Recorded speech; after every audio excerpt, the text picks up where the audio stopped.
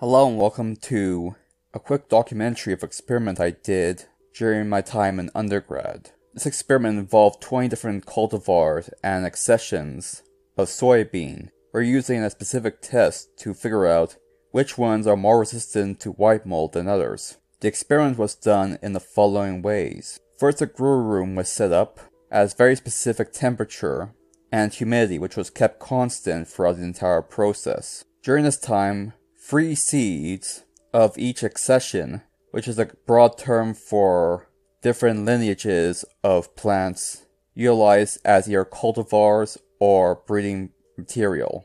There are 20 pots per rep, and each rep got free seeds. Following that, water containers and piping were added into it, which would gradually drip feed a mixture of water and nutrients into the soil to allow the plant to grow properly. During the exact same time, we began preparing other materials. One such material was preparing the inoculum mixture. We utilized a common white mold strain found within Ontario. First, we need to refresh the petri dish sample.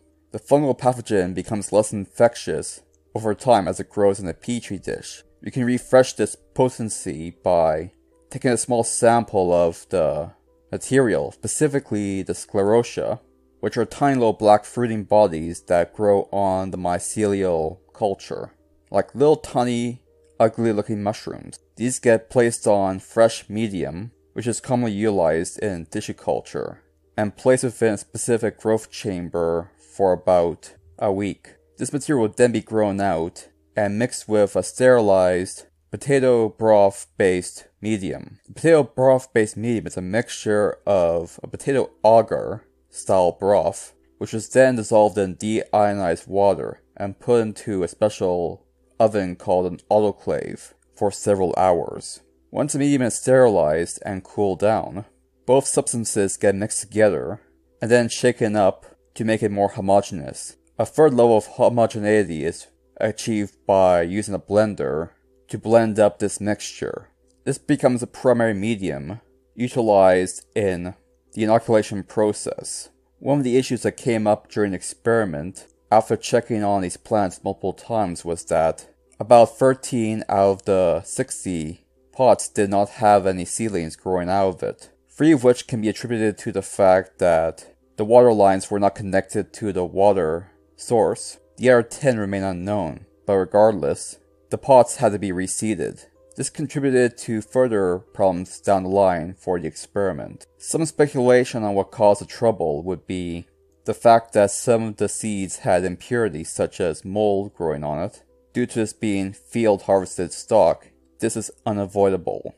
How much contamination played a role in the problems with emergence remains unknown, although I suspect that it played a larger role than expected.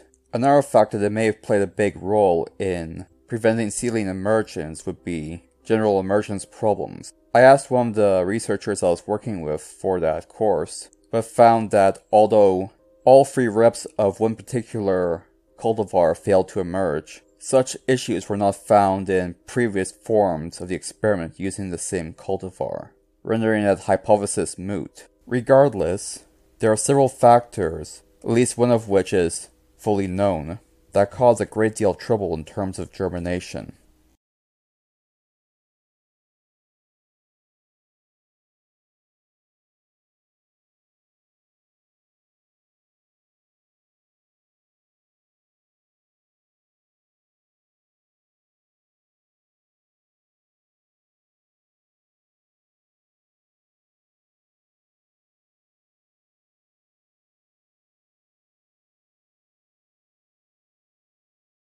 The next round of seeding attempts was much better, as 6 seeds were used instead of 3, but even still, 2 out of the 13 pots that were reseeded failed to germinate and emerge. It was during that time I noticed that some seeds that were planted prior to this, specifically in the reseeded pots, had rotted from some sort of disease. This brings to light a possible contaminant within the seeds themselves. It is likely that going forward, seeds obtained through cleaner routes, such as indoor production, may be utilized for future endeavors. as one specific possibility, or general increase in the amount of seeds used. Many of these plants were reaching the flowering stage, although it was uneven. The inoculated cropping pads, split in half, would then be placed on the second lowest flower emerging node, although this was not always possible due to flower emergence being uneven across the entire plant, with some cultivars only having flowers on the top portion of the plant. This was further compounded by the simple reality that flower emergence was uneven due to the reseeding process and general cultivar differences. This, in combination with a short deadline to meet the end of the experiment, meant that unopened flowers also had to be used. This was less than optimal, but still had to be done nonetheless.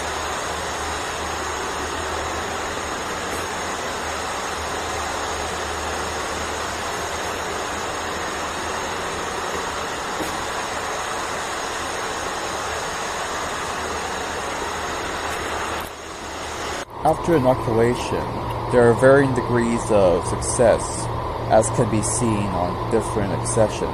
Several plants have been fully wilted by the disease proper, some have just been inoculated, and amongst the specimens of which the infection was allowed to progress normally, there are varying degrees of results, with some specimens having entire parts of their broken down by the lesion.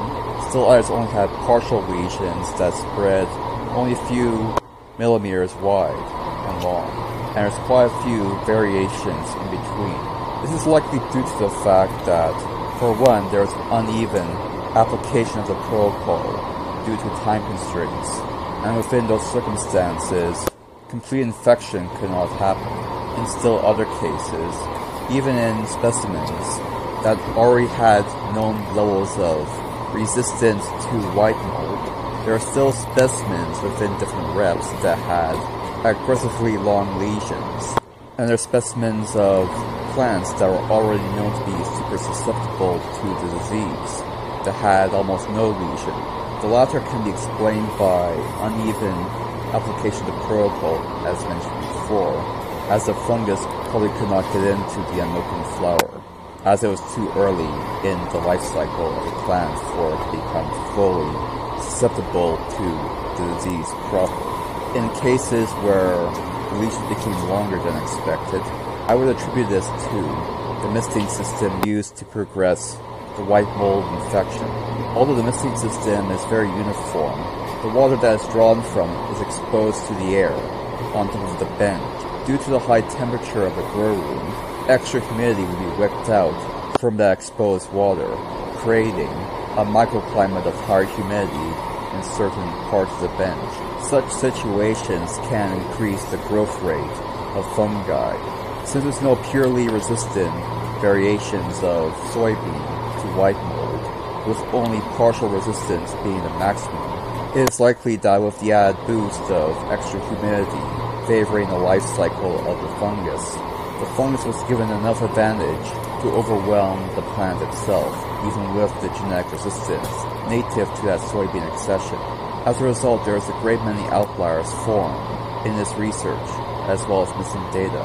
Utilizing the help of a professor and software, the data was normalized and the outliers were removed, and here are the results of the research. To conclude the video, I'll show you the data that's obtained through the help of a professor and utilizing our software package and Minilab. The names of these cultivars and accessions used are proprietary for some of the strains. As such, only their entry numbers will be utilized for this part of the presentation. If you look closely at this image, you'll notice that some of these entry numbers have X's beside them. These are the control groups. Cultivar 158 is already known to be partially resistant to white mold. Cultivar 75 is known to be intermediary between partially resistant and susceptible, and cultivar 187 is known to be incredibly susceptible. Now you're probably wondering what these letters mean. Well, each letter indicates that this entry is statistically similar to other cultivars that also have an A. If, for instance, you see two cultivars that have an A and nothing else, even if the number is different, statistically speaking, you can't differentiate them from each other with the data you have in the system. An entry number with two letters beside it means that they're statistically identical to anything with both of those letters, and so on and so forth. As you can see, 187 is statistically identical to entry 4, entry 182, and entry 101. Entries number 116, 91, and 169 are statistically identical to each other, as well as entries 187, 182, and 101. And cultivars 182 and 101 are statistically identical to everything. So any data we can gather from 187, 182, 101, 116, 91, and 169 is suspect. So what conclusions can we make? Entry number 4 is the most susceptible variety on our list, and all the cultivars with only a C next to their number can be classified as either moderately resistant or partially resistant. There's insufficient data to differentiate between these two levels of resistance. Several of these cultivars are heirloom in nature, but most of them are modern varieties. Most of these varieties have other cultivars that have known moderate or high levels of resistance within their pedigree, which may explain why these cultivars which would also explain the durability of these cultivars. Such cultivars will be covered in a future video a year down the line, but for the time being, this concludes everything. Thank you for watching.